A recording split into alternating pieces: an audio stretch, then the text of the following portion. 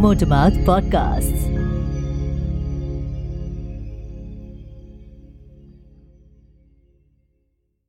The views and opinions expressed by the guests in this show are their own, based on their lived experiences of gender-based discrimination and biases. The show does not intend to hurt anyone's feelings. From Motormouth Media, I am Prateek Sharma, and this is the new manifesto. Joining me is my co-host, Ashwin Chandrasekhar.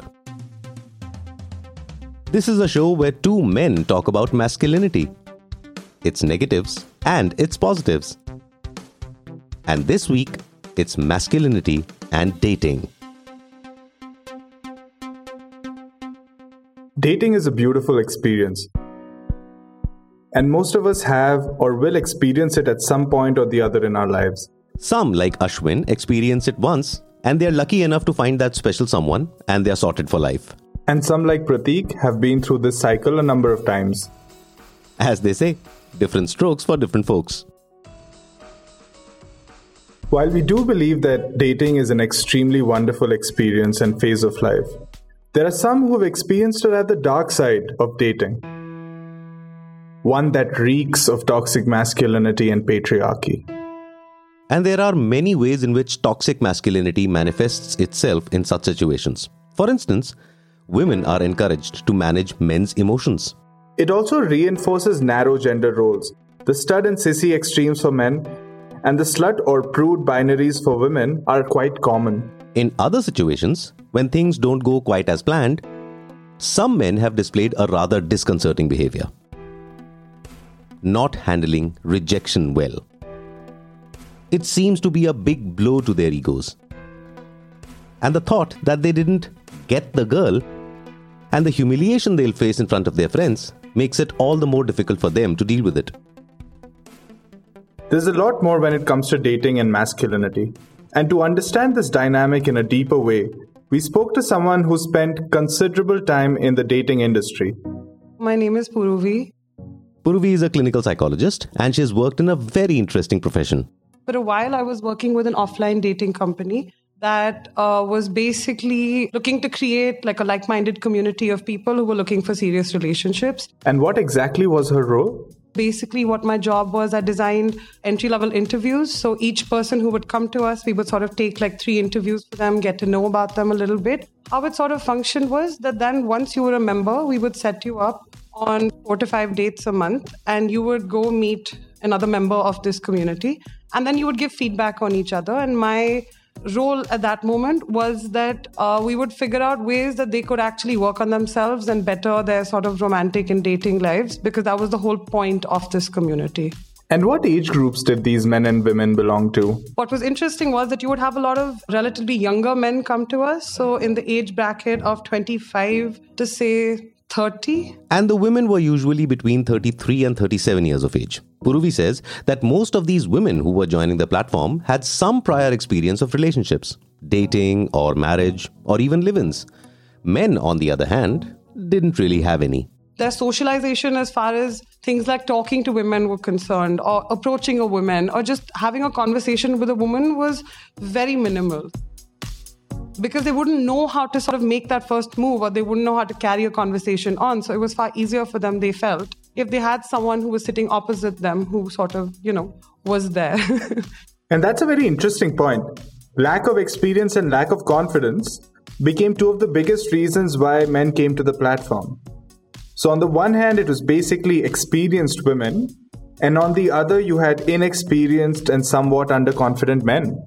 And here's where it gets more interesting. These men still had some idea about what kind of women they'd like to meet. And more importantly, what kind of women they did not want to meet. Sexuality is something that masculinity as a construct is extremely afraid of. A lot of men that would come to us did actually display a huge fear when it came to especially women's sexuality. They would want someone who had never been married, so divorced women were an issue. Or if you even managed to broach the topic of, well, what if she has a child? That would just be a complete no-no. they would say things like, oh, but we're okay with it in practice. But in reality, I don't know how well it's going to pan out. So there was already this very clear preconceived notion of what I want from a relationship, who I want to be in a relationship with. I mean, it was interesting, I guess, because I don't really know what else to call it. The responses were sort of programmed in a particular way. So it was very like, let me try and be as clear as possible about what I don't want. But I will never outrightly come and say, like, I will never meet a divorced woman, because that will immediately mean that I'm not gaining access to this program at all. What baffles me is, why do men fear women who are or have been sexually active? Through her work, did Purvi manage to probe into this a little bit more? The demographic of the men who would come to us would be like I said, majority of them 25 to 30, all relatively high achievers, all men who had sort of been pushed. So academia and then work. So setting yourself up financially, setting yourself up professionally. That was a massive goal of theirs. Now, what has happened is that from the point that you are, say, 16, you've been put into tuitions or whatever, you're doing your engineering, this and that, not to stereotype also, but just saying, and then what has happened is that you do whatever you do and then you just work. And you hang out with a particular kind of people who are all like you, all men. So you've never learned how to talk to women, right? Also, all of these men come with very clear patriarchy-based ideas of relationships, what they would like from a woman, etc., etc. So I think for them, having a woman who has experienced more was something that they found extremely scary, because that meant that they were not in control. And Purvi also says there's a lot of anger in them. Because they see people around them, like their contemporaries, right? And these guys are in relationships or find it easy to talk to women. So it's not like they're living in a vacuum, right? So they do go out or they do experience whatever they experience and they see things around them. And there is like a layer of resentment that gets sort of built up over time. After the break, we'll talk about the second and third round of interviews that Purvi conducted with these men and women.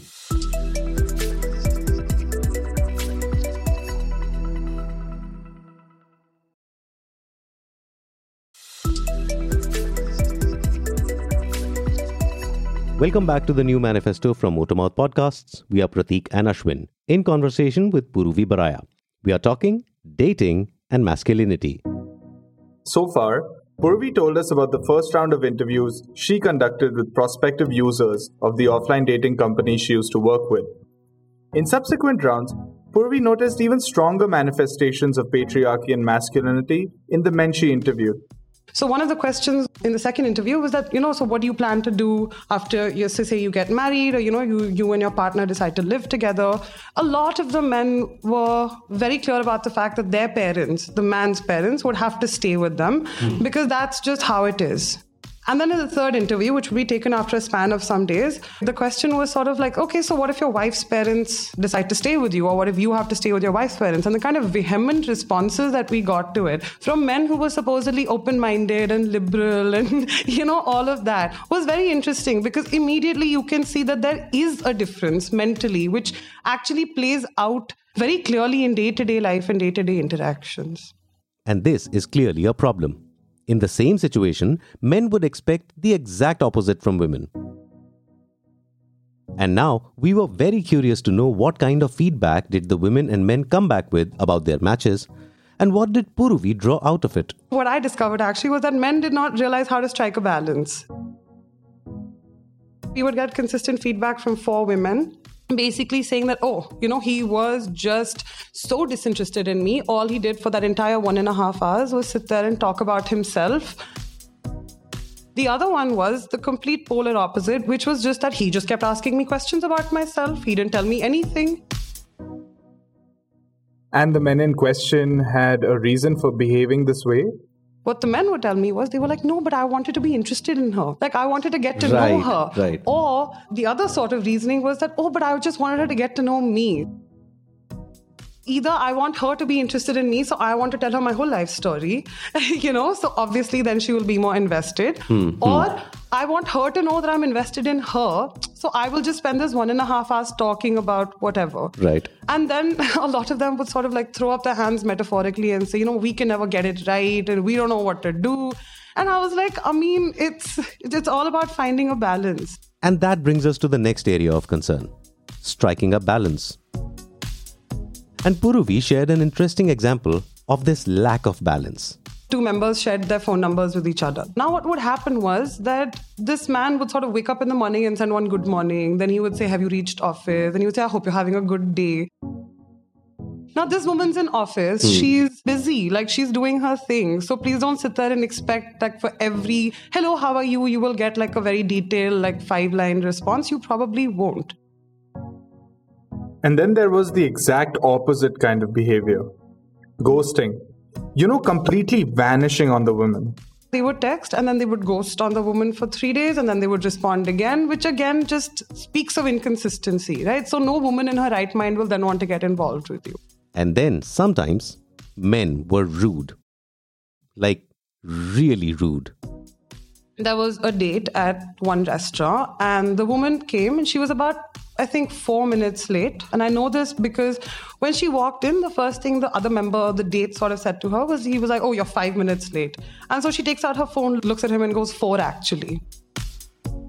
But immediately that's already set the tone for how the rest of the date is going to proceed, right? And sure enough, about 45 minutes into the date, she was like, I don't want to do this anymore. He's completely rude and disinterested and I really don't want to be speaking to him, which is a very strong reaction.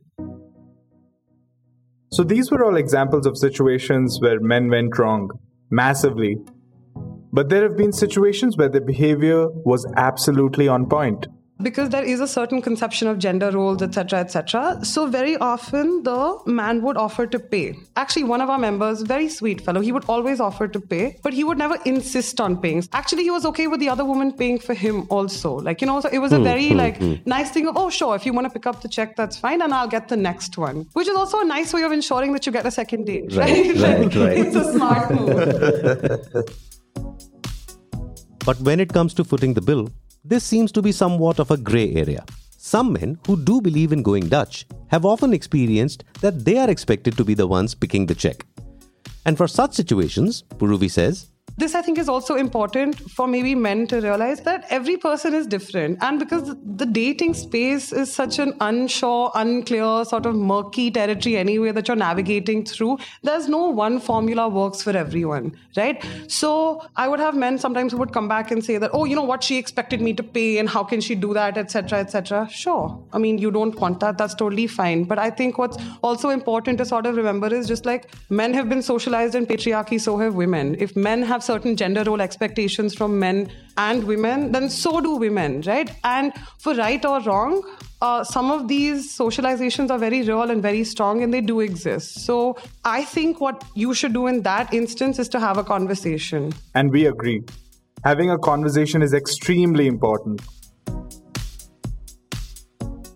We'll take a short break here, and when we return, we'll talk more about these conversations that Puruvi just mentioned.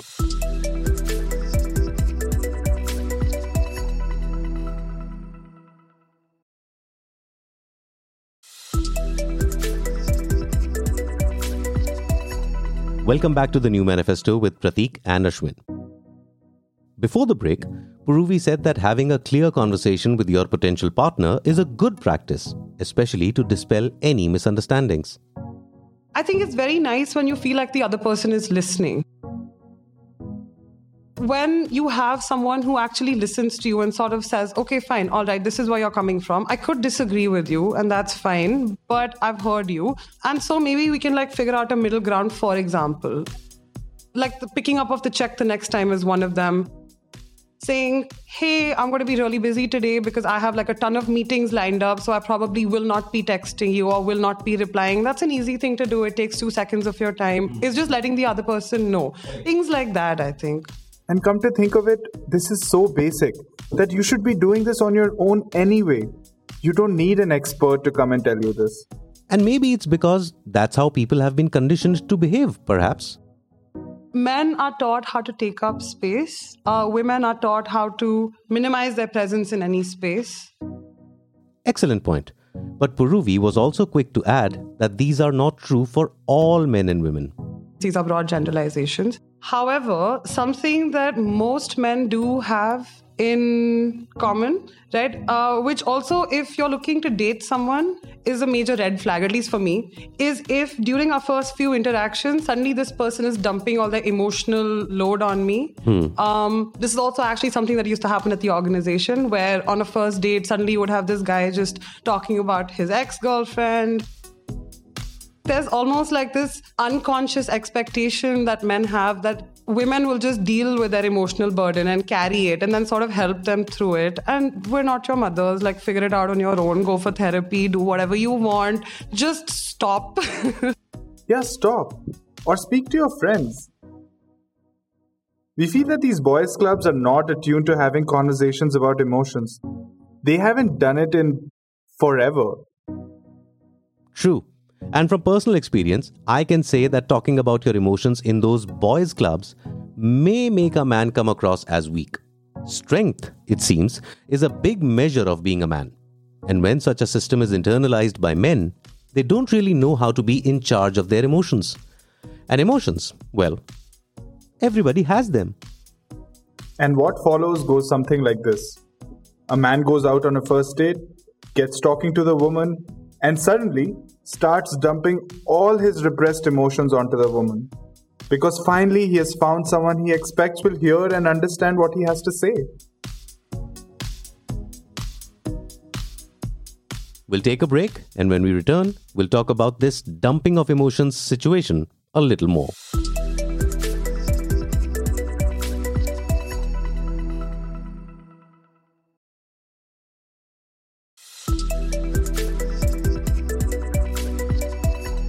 Welcome back to the New Manifesto with Ashwin and Prateek. Before the break, Purvi was talking about a situation where sometimes some men who are out on a first date tend to discuss their emotions a lot with the women, which sort of becomes like this dumping ground for emotions. And women do find it difficult to stop the men from doing this, because they too have internalized the thought that interrupting or stopping a man is not the right thing to do. Why do men do this? Why do they go ahead and dump their emotions onto these women? From a young age, I think the only person that men can really share their emotions with and do share their emotions with tends to be their mother. So what happens is that somewhere there's this continuation of this mother figure which they look for in their partners, which is highly problematic because not all women want to be mothers and they especially don't want to mother their partners. So the question here is, why don't men discuss their emotions with their male friends? Is there something that stops them from doing that? Purvi says, yes, there is. Sometimes when men do try and create a space with their male counterparts, I think that the kind of reception and reaction that they get is often so negative that ideas or that thought process is sort of snuffed out before it can even begin or it can even proceed. Let's try and understand this through an example. Let's say a man is upset because of a recent breakup and he talks to his male friends about it. What should ideally happen is that men should listen to him and be empathetic and supportive and try to give him the space to deal with that heartbreak. Instead, they end up giving a rather different kind of advice. Like, just drink it away, or let's just go out and go for a drive and go to, Gedi. Let's do one Gedi and listen to loud music and do things that will reestablish your masculinity, because feeling hurt or feeling loss is not masculine. And we think men need to pay attention to what Purvi just said. Speak to your male friends and give them the emotional space they deserve. That's taking one step towards becoming better. A while ago, Purvi spoke about how women do not want to be mother figures for their partners. At the same time, there have been instances where men have experienced that women actively take up that position, while the man did not want that kind of a dynamic between them. This, we feel, is also not an ideal position to be in. Clearly, there's a miscommunication about expectations from both people involved. What does Purvi feel about how men and the women should navigate such situations? What's important is having a conversation. You find a behavior pattern unacceptable, talk about it. Which is also, I think, something that men tend not to do. So, there you have it, men. Now you know what to do. Communicate clearly. Open up. Talk it out. Be clear. And talking about situations where men do not communicate clearly, is another situation that needs our attention: handling rejection. It's not uncommon for us to see that when men get rejected by women, they tend to behave, well, weirdly. They take it very personally. But then there's no continuation of that conversation. So it's taken personally, and then it's used to sort of be like, oh, well, no one wants me. No one thinks that I'm good enough for them. Or so you take it to an extremely personal level, but you don't do anything about it. Rejection sometimes is an indication of how you are as a person. I think at other times it's also important, if you have that conversation, to sort of figure that sometimes two people are just incompatible with each other. So you could be a lovely person, I could love spending time with you, but I'm just not attracted to you. There's nothing wrong with that. There's nothing wrong with you per se. It's just that I didn't feel what you felt, or I didn't feel anything, you didn't feel anything. That's fine. That's perfectly all right. But I think once you have that conversation, and once that's clear, I think it's easier to then either like work on yourself or then move on. And one key takeaway from this is to build resilience towards rejection. The way dating works now, with so many apps being available in a day, if you're talking to say 10 women, 8 might reject you. And men need to learn how to handle that rejection properly. And this extends to other spheres of life too. For example, jobs. Let's say you've applied to 5 places and all 5 reject you. You'll have to learn how to handle it well. When it comes to jobs, we still handle it to some extent, but the same is not true for dating. Probability is you're going to seek feedback on either your resume or your LinkedIn profile or your interviewing style, because you see this as an avenue that you can work on yourself. Whereas with dating, that same sort of logic doesn't seem to carry over and doesn't seem to apply. So the buck in the conversation sort of stops at the rejection. There is no further conversation after that. And I think it's also because somewhere there's a desire to maintain a certain kind of power equation and to have a certain kind of dynamic in place. And Purvi has a personal experience of someone handling rejection well. And we all can learn a lot from it. I met this one guy and we went out for coffee or whatever, and we had a nice chat, lovely fellow, but there was just no spark that I felt. So later in the evening or whatever, I think I'd sort of communicated this to him, where I was like, I really liked meeting you and I had a lovely time, but I just didn't feel like there was a spark. And I mean, I would love to see you again, just as you know that this is the space where I'm coming from. And he was like, absolutely, that's fine. And I would love to be friends and let's make a plan and whatever, which was one of the nicest sort of responses that I have received to something like this. Purvi said, the place where I'm coming from. And men often do not understand that place. For us, things like safety are very important. For us, that freedom, unless we really, really fight for it, or unless our parents are privileged enough to be able to provide a certain kind of environment for us, or unless we're very, very rebellious, it could be all of those. We have very fixed ideas of safety and how we need to navigate our safety. So this also happens where, you match with someone on one app and you decide to meet up. And very often what will happen is that the guy will be like, oh, you can come over to my house. Or why don't I come over to your house? Without once thinking about the fact that for me, you're an unknown person.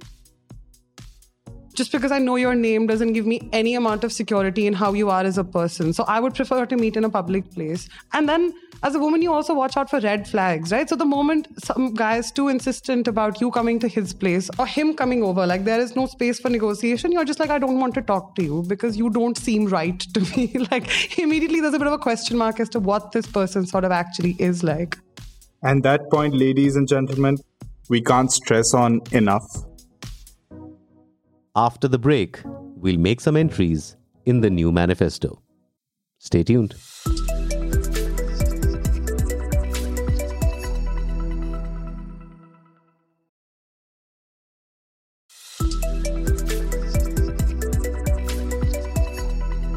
Welcome back.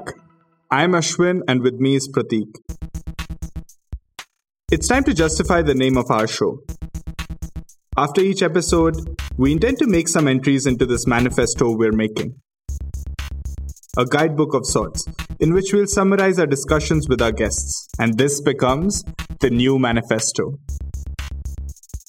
This is our attempt to document and capture what we learn through our journey, and we hope this is useful to everyone listening.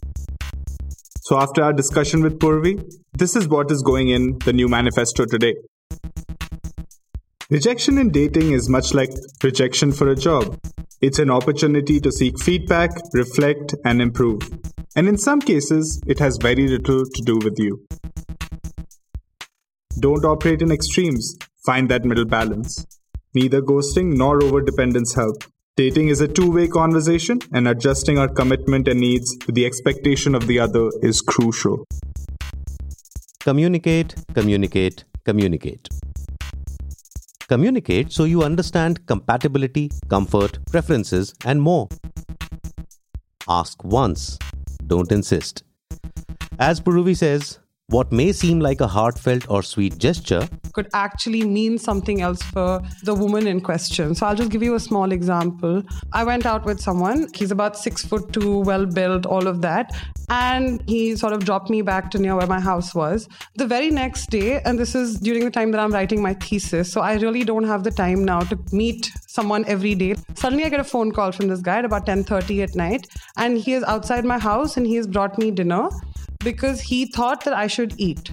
From his perspective, it was a very sweet gesture because he is just trying to take care of me. However, he totally forgot that for me, being alone at home and letting like someone who is obviously much bigger and stronger than me into my house when I don't have anyone else at home is not something I'm going to be comfortable with. It's something that is making me very uncomfortable. Make space, do not take space. Find emotional spaces in others. My best friend lives in Australia, and while we do not talk often, when we do, we speak about our emotions and feelings rather than motorcycles and hobbies. And trust me, it helps. And with that thought, it's time to end today's episode. We sincerely hope our conversation today with Purvi helped you as much as it helped us.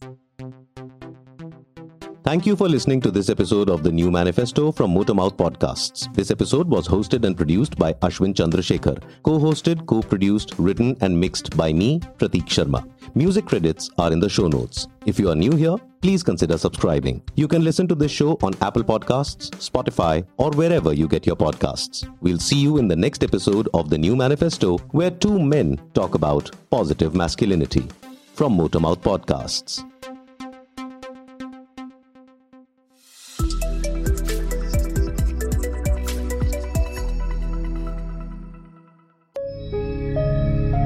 Motormouth Podcasts.